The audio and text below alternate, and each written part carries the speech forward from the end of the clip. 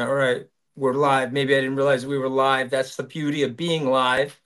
This is Speak Up with Anthony Scaramucci. I am joined by one of my favorite people and somebody that I met on my book tour. I don't know if you'll remember that, Grant, but you brought me on your 10X show on my book tour. I said, this is a guy that I need to have in my life and learn from. Welcome to Speak Up with Anthony Scaramucci, Grant. It is a thrill to have you on with us. I'm going to let you get started. So, what are you thinking about in the world right now? And then I want to talk a little bit about your origin, if that's okay, how you built yourself up to where you are. And then we've got a ton of aspirational listeners. They tune in, they call in, they send us emails. I want them to get the real Grant Cardone on this show today, and so that they can tap into your mindset after they leave the show. But Grant, welcome to the show. Well, Anthony, thank you, man. I'm a big fan of yours, as you know. I've always been very supportive of you, watched you for a long time. You've been a big inspiration to me. And I think, this show that you're doing, Speak Up, it's very hard to speak up, to have confidence. This is one of the things I admire most about people, is to see people that go do things that they haven't done before.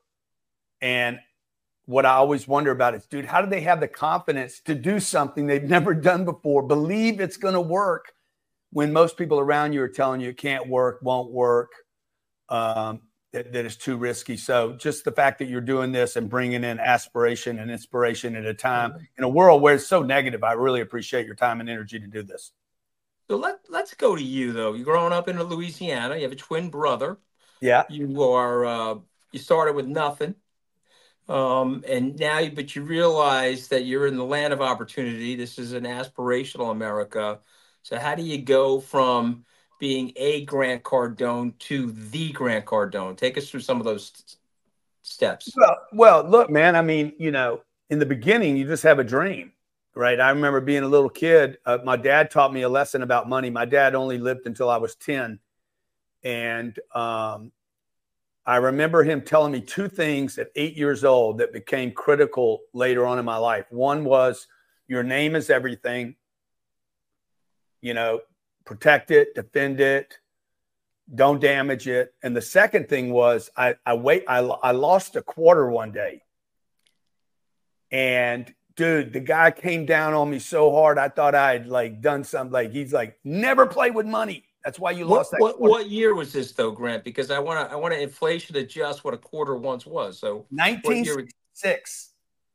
All right. So I mean, you're talking about, probably without exaggeration, $10 now, right? I mean, honestly, right? Yeah, could be. Could be. But I just know what it would buy. It would have bought those big bubble. You remember the big super bubble gums, man? That's when they were giant. Yes, I remember that. Things have not just got more expensive; they also got smaller at the same time. Yeah, that's for sure. Yeah, expensive, smaller, but we've done that. This is why real estate is such an important thing to have in people's portfolios. So your dad's teaching you about money. Yeah. So you're getting your career started. Yeah. But well, what is the transformation? How do you take the dream? There's a lot of people listening right now. They're dreamers. Maybe they're in a job. Maybe they're about to start a new job. Maybe they don't want a job and want to be entrepreneurs.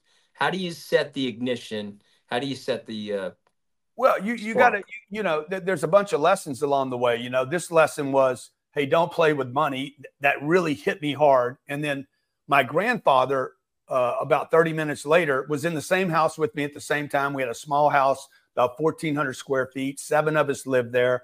My grandfather was visiting that day. And my grandfather said, son, never go any place with 1 quarter. So I got 2 lessons the same day about money. One was, don't play with money. And the other message was, dude, you need to create some abundance. Now, I would not tap into these messages until way later in my life, right? But my dad would die 2 years later. I was then raised by a single mom for the next 7, 8 years.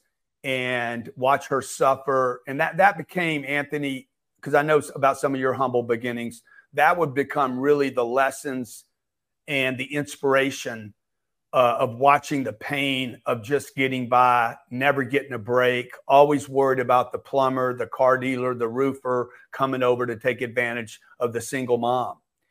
And so I decided at the age of 16, in a rebellious, very angry moment with my mom. We were middle class, right? So we had air conditioned heater and food. The refrigerator always had some food in it, but I told my mom, I said, I will grow up one day and be a rich man. I will be rich. Okay. I'm going to be wealthy one day. And my mom was so pissed off at me. She's like, be grateful for what we have. Look what I've done for you. And I'm like, no, I am not grateful for this. I do not want to be scared all the time. I don't want to be fearful. I don't want to have to go to the store and not be able to get what I want. I don't want to clip coupons, because that's the environment I was brought up in. It's only gotten worse for most people over the last 50 years. But that really kind of set me, Anthony, on my way. Now, along the way, I got lost. For 10 years, I had some people kind of got a hold of me and misdirected my energy and my intentions and my goodness. I became a drug addict for 10 years of my life. You write about that. I remember that in one of your books. Yeah. And but you're a health nut now, though, right? I mean, you cleaned all that up. Well, yeah, 25. I mean, I haven't used drugs for 41 years. 25, I cleaned up. And then that's when my journey really started. At 25 years old, I started self-educating, started studying people, successful people, and made a commitment to my self-improvement, my self-esteem, my self-respect. And along the way, when I started believing more in myself, I started also becoming interested in going back to those lessons that my dad and my grandfather taught me about money. Well, I love this part of the story, because the people listening in, no matter what the business is, how you're going to build a business, the first thing you have to do is build yourself. It's a combination of discipline, self-taught, 100. self-talk, it's nutrition, it's getting up in the morning and going after things, putting lists together. I'm going to get into the real estate business in a second, but we like starting these shows with the proverbial question of what keeps you up at night, Grant? What is it that keeps you up at night? Shit, sometimes I just got to go take a piss. All right. Besides your and my prostate problems, and since we're there, my prostate flipped as I got older with my bladder. My bladder used to be the size of a watermelon, and my prostate was the size of a walnut. They flipped on me. Yeah, so yeah. Forget that. Forget the fact that you got to get up for that reason. What worries you? Dude, I mean, the things that worry me the most are, am I doing right by my kids? The economy doesn't worry me too much. I now have 40 years of experience knowing whether it's a Democrat or Republican, a good economy or bad economy. I trust my ability. No, not my money. I don't trust my money. I trust my ability to produce and take care of myself, whether I have what I have today or not. And but being a good father, being a good husband, I'm like, man, I'm not a good husband. I'm not patient enough with my wife. I don't show her enough attention. Like that stuff bothers me. And like, dude, how long am I going to live? How much can I do before I retire this body and can't make an effect? Now, some of this other stuff bugs me. I think the economy, the inflation, the government, the way we spend money and waste money. But some of that I can't control, so I just need to go to sleep. So it's smart. It's really good insight. As a business person, you're focused on the things that you can control, and then you compartmentalize your worry. You're like, look, I can't control that, but what I can control is getting a good night's sleep so that I can concentrate on my core businesses and concentrate on the people I love. I want to drill deeply into real estate. I want we got time on this show. The great part about this show is it's not a network show where you're 3 minutes in, 3 minutes out. Ladies and gentlemen, that's Grant Cardone. Bye-bye. I want you to take a moment and say, ladies and gentlemen, I chose real estate as a core theme for my investment strategy. Here are the reasons why. Here are the pluses and minuses of the real estate industry. And this is how I think about it. Yeah. So look, I mean, one of the reasons I sleep well is because I have real estate that's not over leveraged. So real estate is if you've met a bunch of real estate guys compared to Wall Street guys, compared to crypto guys. real estate guys are the most relaxed business people you'll ever meet. They don't have any money on them because all their money's on hard assets. They're not liquid. I think not being liquid is actually a benefit, not a deficit. Wall Street would love to have everyone liquid like the casino would. The casino wants the player to be liquid, meaning they have money to spend and gamble. I'm never liquid. I can't get to my assets quickly. I don't look at a phone every day to see what the assets are worth. There's probably $4.5 billion worth of real estate. I started with $3,000. You don't need an education. You don't need a license. You don't need you need nothing to get in real estate. You don't need to be an insider. You can actually get insider information. There's so many advantages: the depreciation, the appreciation, the leverage, the cash flow. See, to me, what I've always wanted that my dad didn't figure out. My dad died at 52 on Thursday. On Monday, he got his last check. And the company he worked at would never pay him again. My mom cashed the life insurance on Tuesday. There was no more money. That's over. Game's over. If I died today, I have no life insurance. I think I got $20,000 worth of life insurance or something. So, but I have, we got $4 billion worth of real estate. The cash flows $1.6 million in free cash flow every month, whether I'm alive or dead, and just keeps growing as rents grow. So that, when you ask me what keeps me up at night, not much. Inflation's good for me. I don't have too much debt. We put long-term financing on 75-80% of our holdings have very long-term financing, which could be good or bad. The negatives of real estate, the kind of real estate I buy. Now, I'm not talking about single-family homes because most audiences, Anthony, that I talk to, they think real estate, I'm talking about a house. I don't consider a house an asset. I do consider it a liability. I don't even consider it a savings account. It's a terrible investment. Most people should not do it. Wells Fargo, Bank of America, and Citibank benefited from people buying houses more than the individual ever did. Your audience will hate me for saying this. Mm-hmm. There's nothing people despise me saying more than this right here. A house is a shitty investment. It's not even a good savings account. Well, because I've read your book, so I understand why you're saying that. Particularly if you buy it in a good area, they have a tendency to go sideways as it relates to appreciation. You've got lots of maintenance. It's a utility for yourself, so you're using it as a tool to raise your family. Yeah. Most people, particularly wealthy people, by the way, they put more into the house than they can actually get out of it. So if they're renovating a bathroom or a kitchen, they want it to look right for them. But the next home buyer comes in and says, hey, I don't want that. And they want to rip it out, and they won't give you the value for it. But I want to ask you a question about cycles and economy. 4 decades in business, you've seen had to be minimum 8 or 9 recessions. You've managed this real estate process well, where you don't have short-term debt and you don't have high interest rate debt, and your percentage composition of equity to debt is manageable. So take us through your field guide. Tell us, one, are you ever worried about real estate corrections? Is there a correction coming? How could somebody protect their portfolio if there is one coming? That sort of thing. Yeah, I think that we're in the biggest real estate correction of my lifetime right now. The beginning stages, the first half of inning 1. This will be proportionally compared to, say, 2008, bigger. Mm-hmm. But this time it will not be individual families. It will be institutions, names of which you are surrounded by and have done a lot of business with. My prediction is we will have hundreds of banks fail because of this in this country. Institutions will fail, major institutions, and pension funds will also be affected.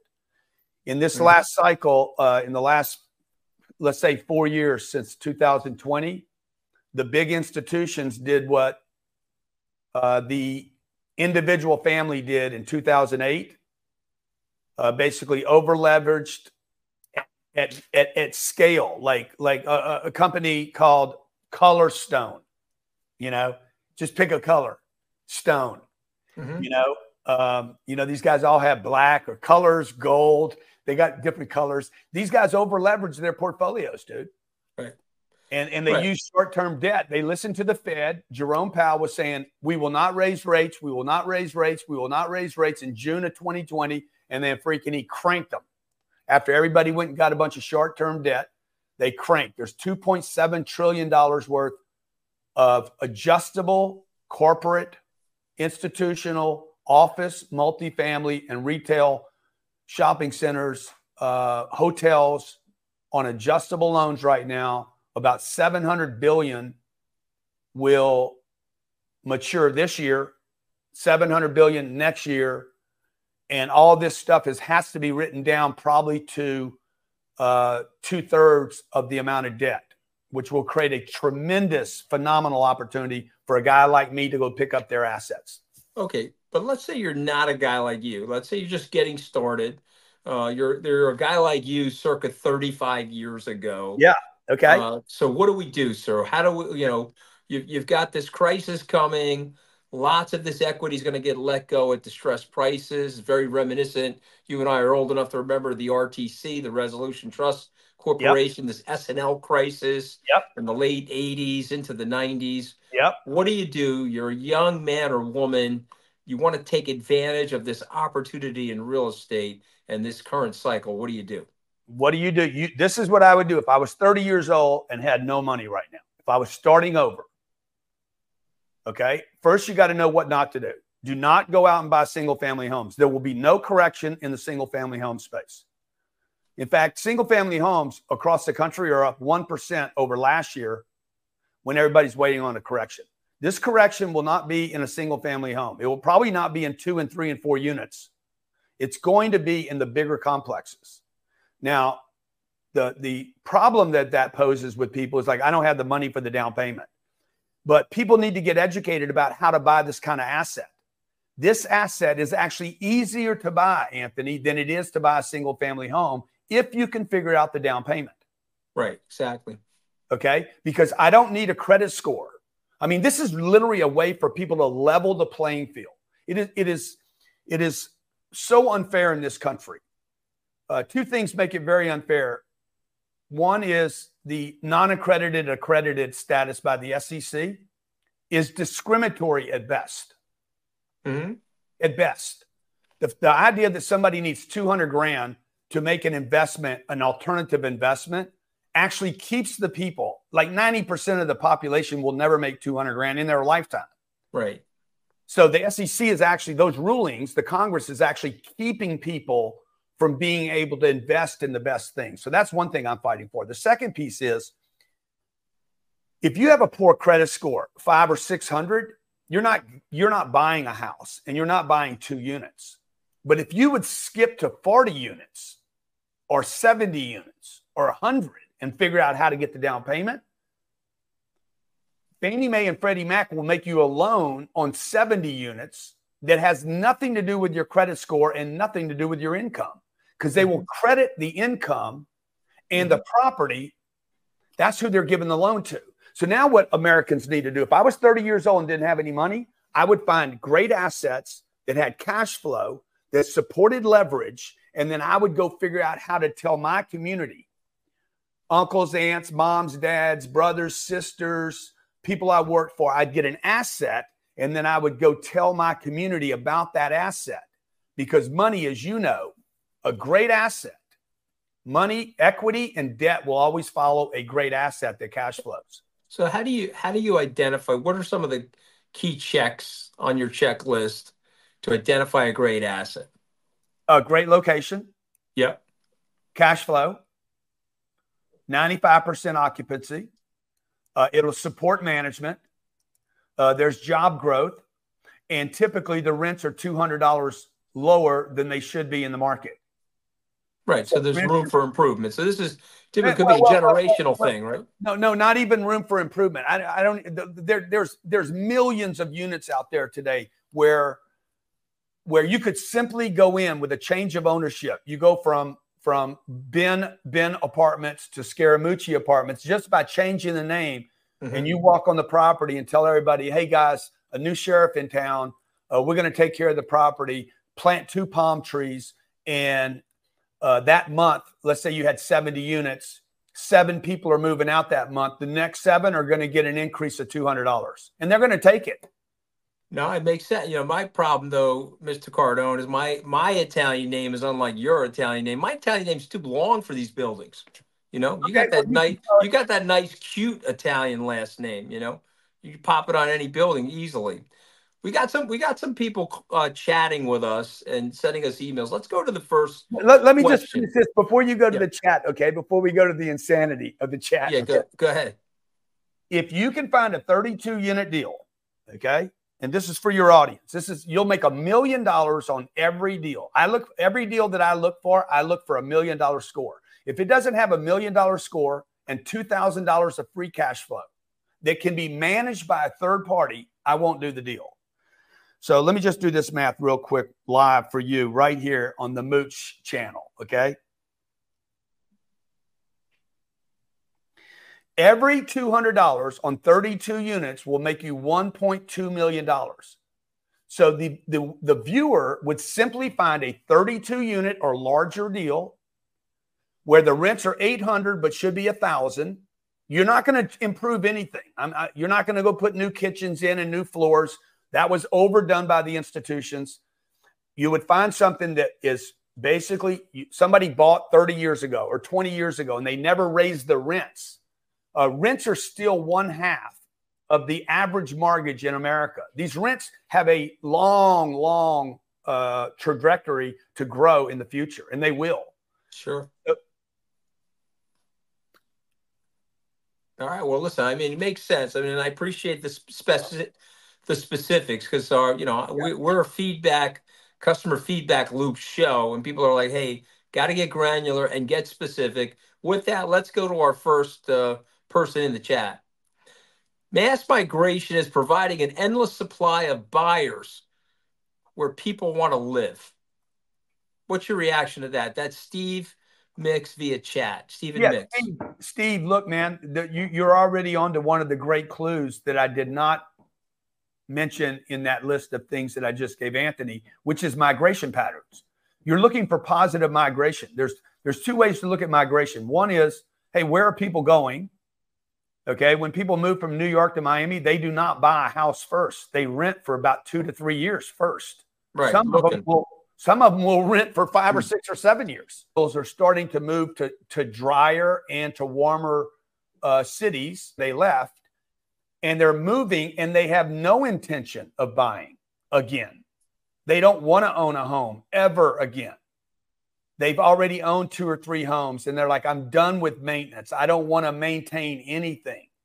I have an apartment building in Boca Raton right now. Migration has been mostly from New Jersey, New York, Boston. These people earn $400,000 a year from home, and they could buy a house in Boca or Fort Lauderdale. They don't want to. They're like, I don't want a house. I want to live at your place. The place is filled with cougars, your age, Anthony. Hopefully they're younger than me, Cardone. How old are you? How old are you now? How old are you? I just turned 60 with it. Dude, I hope I look as good as you when I'm your age. Yeah, well, you got me beat by a few years. Okay, I do follow you on Wikipedia as well. Don't start. I'm not on Wikipedia. That's a garbage dump. No, I know that's why I said it, because of that dinner that you and I had related to Wikipedia. But all right, that's an inside joke. So let's go back to the migration. Go ahead. Follow the positive migration. You have migration patterns going into Arizona right now, big time. Utah, big time. Into Texas. Everybody knows the story about Texas.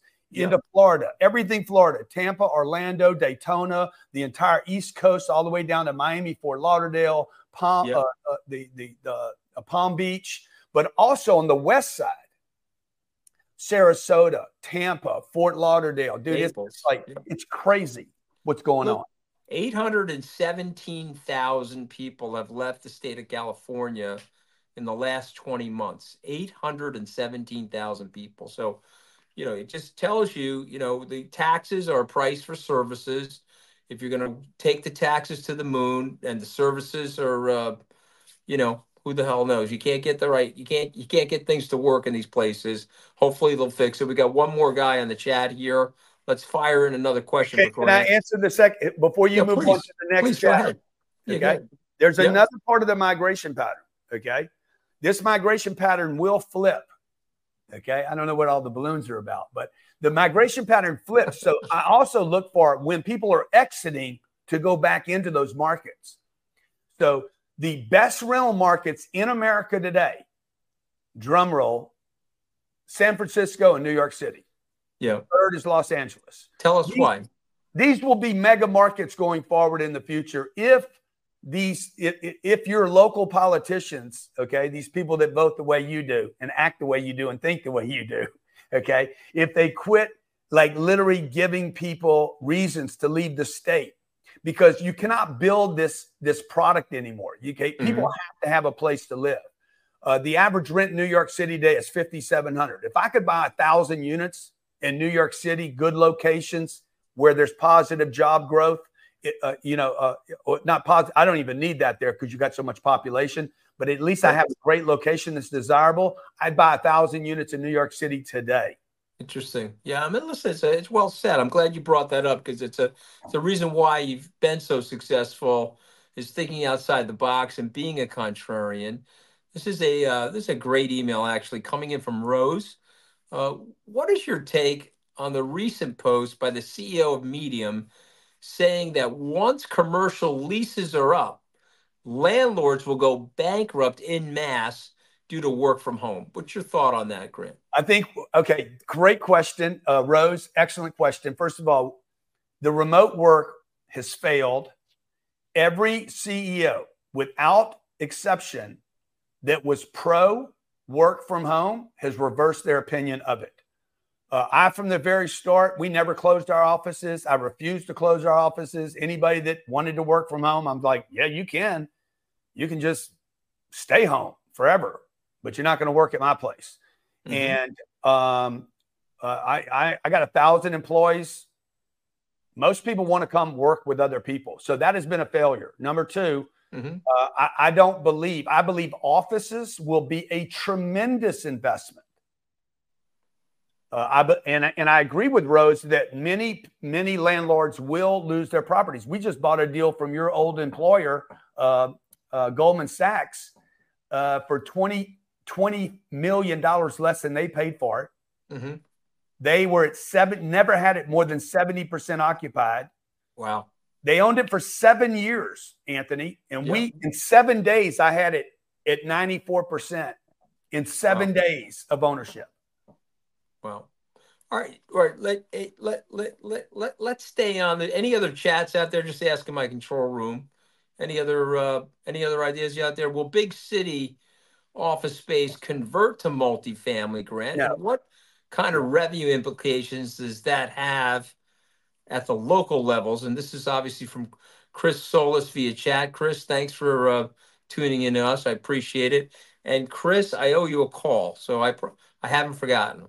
Yeah, and if Chris, if he owes you a call, I owe you a call. So one, I don't believe 98% of all office, I'm making this number up, will never be converted to multifamily. This is completely ridiculous conversation. If you've ever been in an office building and you've been in a nice multifamily apartment building, they're completely different beasts. You need bathrooms and 400 units, showers. You need light. Nobody wants to live in an office building. Office buildings are built different than apartments. So it's much more likely that they would just take the building to the ground and start over, and it would be cheaper. Tax revenue implications, massive. This is why Miami's got such a forward positive look. When Ken Griffin comes down here, it's one thing. When Ken brings in his entire company down here, it's another thing. Goldman's coming down here right now. The big tech companies are coming. I think Steve Ross is doing a deal with Ken Griffin, including the Miami Dolphins. Like, they're building 1 billion square feet of office in Miami. You couldn't do that in New York today. So that's going to affect the tax revenue implications of the city. And the last thing, and Anthony mentioned this, look, when you penalize people for being producers, at some point they will leave. I left the state of California, just my tax revenue. Yeah. 13 years ago, I left the state of California. We've done, I don't know, $1 billion worth of sales over the internet. We do $750 million every year across all our platforms. A year times 13 years. Yep. California's got not one penny of that because I left. It's crazy. I mean, they just don't understand the value of intellectual capital and capital. And now, of course, California is thinking about a wealth tax that'll just completely drive everybody that has any wealth out of the state. It's just very demotivating, very disincentivizing. And the thing is, Anthony, I can go there and use the place. I still use the resources of the state of California or New York. I come in, I use it, I abuse it. It's like these states set themselves up to be treated like prostitutes rather than, and I've never been with a prostitute. I want to make that clear.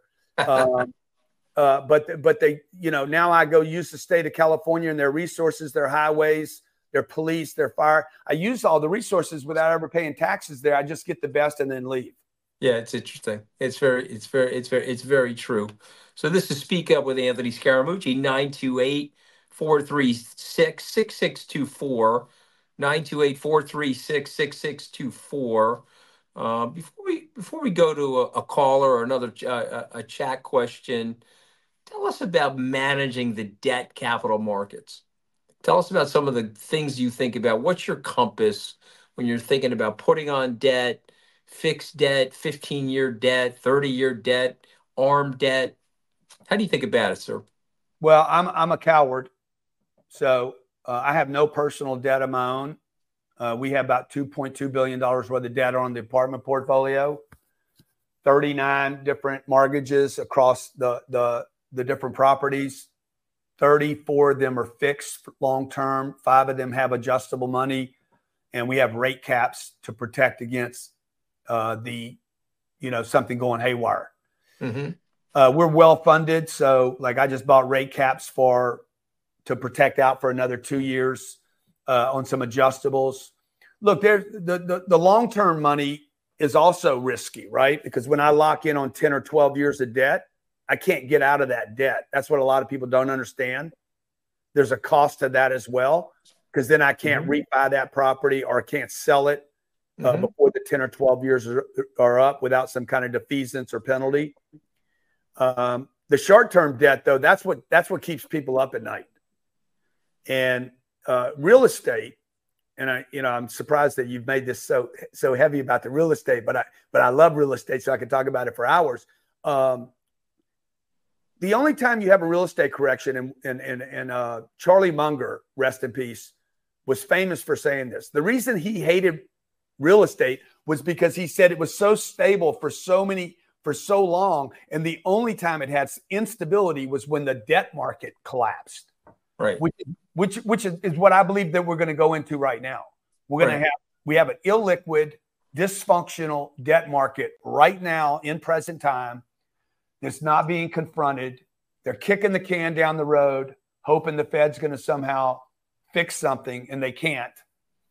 And that goes back to what I said earlier about the $700 billion worth of loans coming due this year. Yeah, no, you can feel it. You can feel the pressure in the marketplace. But I stayed on the real estate stuff because when I made the announcement, Grant, that you were coming on, it was a real estate heavy questions from the audience, try to make it interactive with them. But before I go to another chat question, what other topics would you like to talk about? Because you are Grant Cardone, you are a brand and a commodity onto your own. And so what's top of mind for you right now? Well, look, real estate. I love real estate. Real estate is an investment play, though. Real estate is not a way to make money today. So, as you know, I'm involved in a number of different ventures. We have, I'm partner, co-founder, or founder in 20 plus companies. We have a health business that, that business will probably sell for $1 billion when I get ready to sell it. Might be close to that right now. We grew 19,000 customers. Like money, you need money. You need money every month. Your business has to make money. We have an event business that does, I don't know, 25 million bucks a year. We have an educational business that does $135 million, and a venture. You have that. You have the healthcare business though too. I mean, right? I mean, didn't you team up? Yeah. And create great supplements, healthcare, infusion business. Wait, how you think this happens, man? Looking good. You got guns, man. You got guns. You don't have those man boobs of somebody your age. Typically, give you credit for that. Yeah. I may or may not be wearing a bra, by the way. We'll leave that to viewers to decide. Let's take a chat. We got 2 more chat questions before we keep going. What happens in Los Angeles where people have not paid rent in a year? The rules are starting to be modified. This is from the Good Humor Man. I love this guy, the Good Humor Man. He fires in a question every week. Thank you, sir. Strawberry shortcake was my favorite from the Good Humor Man. But you know the point. There's these socialist ideas around rent. I guess the landlord should take care of and maintain the building, and the person should sit there and squat in the building. Yeah. What do you do in a situation like that, Grant? Yeah, this is again why you avoid the smaller scale. I got a buddy that has 18 units in Bakersfield, just outside of where Good Humor's talking about. 9 of the 18 have not paid their rent for 9 months. So when you go to a larger building, okay, particularly location centric.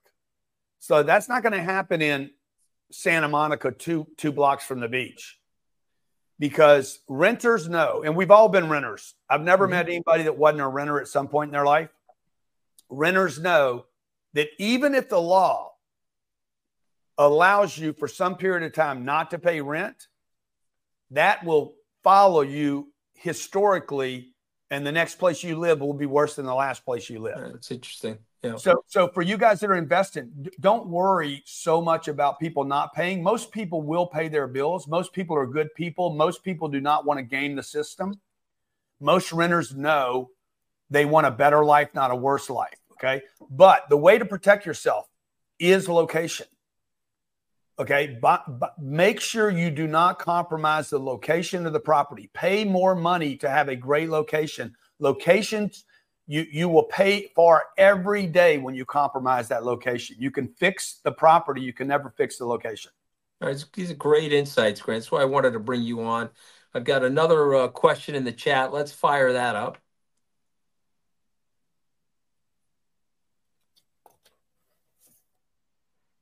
I'm agreeing with most of what Grant says. However, when the correction impacts commercial multifamily properties and banks, it will bleed to the single-family home space. That's James's thought.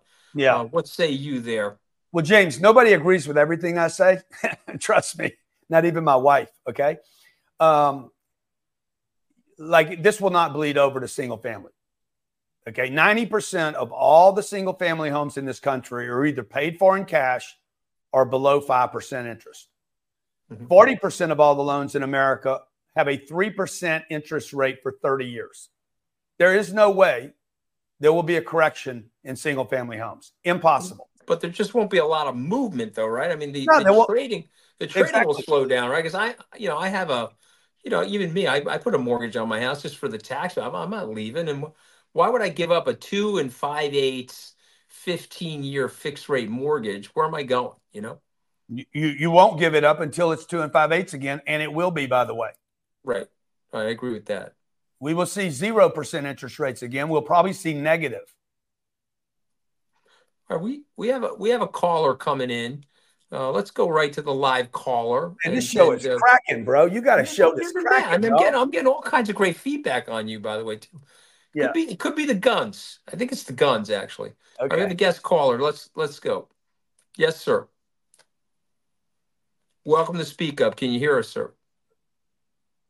Hello, can y'all hear me? Yes, sir. Welcome to Speak Up with the Mooch. Awesome. Thank y'all so much for coming here and giving us some insights toward the housing market. And I had a question to Grant about the metaverse specifically. So there's digital land that's limited. What are your thoughts about getting those limited digital lands and putting up a storefront that allows you to sell products, or billboards for advertising to target those consumers in those blockchain communities. Do you find value in that? Yeah. Well, I think we're a long way from the metaverse, bro. I can't even get Siri to understand how I speak in English. So, like, I think this thing is so overplayed. I think the AI, 98%, 99% of all the AI companies will fail and never produce a penny of revenue. Will there be some winners? Yes. The metaverse, I think that was a nice way for Mark Zuckerberg to take the negative attention off of Facebook. And now we in Metaland. Okay. Most people still can't make money simply building a business. So whatever skill set you need in the real world, you will need in the meta world. Whatever skill set is going to benefit you online, you had to have that retail experience. Like we do, I don't know, we do $100 million a year just in online sales. We do another 100 touching people. So they're not mutually exclusive. Now, anybody that's not going to pay attention to technology is an idiot. I'm paying attention to it, but I'm more worried about the internet going down and you not be able to communicate with your customers than I am worried about, the metaverse. Well, I appreciate it. I think, Tyler, thank you. Tyler's a regular chiming in here. We appreciate you calling in. Listen, Grant, I always run into a little bit of overtime. I got my producers telling me I got to pull ripcord because the show's going into OT. But I want you to say something to people that 10Xs them. What is the motivating? Like when I'm with you, I feel like I've got electrical current going through me. I feel like I've got to get off the show right now, do 15, 20 push-ups, 3 reps, and then maybe do some wind sprints out here in the snow. So give us something from the Grant Cardone mindset that my viewers and listeners can take with them until next week. How much time do you have before your producer says you can't talk anymore? Let's go. I want you to riff. Go ahead, you riff. And then when they number one, I would tell you, when they pull me, we'll call it the Speak Up with Grant Cardone as opposed to Speak Up with the Mooch. Yeah, number one, I would tell you that your producer's not 10X. Number two, look, 10X is about orders of magnitude. It's about, I once read something that says the only reason people fail is because they underestimate the amount of effort required to succeed. And that hit me really hard, dude. Like every time I've ever failed, it's only because I didn't try enough times. Because if I try enough times, I cannot fail. If you don't quit, you won't fail. Now, I know that sounds aspirational, inspirational. It sounds like, oh my God, walk on fire. That's not what I'm talking about. I'm talking about numbers. This is simply a number. If I ran for president enough times, I'd probably become the president. Mm-hmm. Mm-hmm. Now, I wouldn't be able to do it the first time the way Trump did. But if I spent enough time, energy, resources, learned how to speak correctly, learned how to build a big enough audience, and I had enough time to do it and not quit, mm-hmm. I'd probably pull it off. Like mm-hmm. everything I've done in my life, I did without any knowledge of how to do it. And I would just tell people, like, I show people money, I show people success, I brag about it, I show it off. I'm doing that to give people an example. The example I didn't have when I was 10 years old, 12, 15, 18, 19, 20. I went to college because I thought somebody was going to show me the gateway or the book to success, and they didn't. Right. Amen. I wanted examples. And I would just tell everybody, like, 10X is a real thing. The ability to improve your life from wherever you are right now. Maybe you're successful. Boom. It can be improved. Maybe you're suffering. It can be improved. Maybe you're worth $10 million. Trust me, that is not the top of the mountain. Maybe you're in good shape. There's still another level. Maybe your marriage is good. It can get 10 times better. So I would just tell people, man, have big targets. Surround yourself with people that support big targets. Okay. Big people do not challenge big think. Little people are the ones that say, oh, why can't you be satisfied? Why can't you just be happy? Why aren't you just grateful? When's enough? That's little think. Right. And if you want a big idea, Don't share it with little people or producers that don't have enough time. All right. My producer's going to really be mad at me now for like outing them. But listen, you would love my next guest next week. His name is Matt Higgins. He's been a guest star on Shark Tank. He wrote a best-selling book called Burn the Boats, which is a lot like your philosophy. No plan B. Well, look at this. Anthony has great producers. See that they're that's a shot at me, Grant. Just so you know, it's got nothing to do with you. They're like, man. All right, but in any event, Matt Higgins coming on next week. Listeners out there, viewers out there, send us some advice how to make the show better.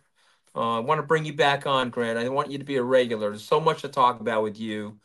Very grateful for your time today. Everybody have a great weekend. This is Speak Up with the Mooch. Speak Up with Anthony Scaramucci.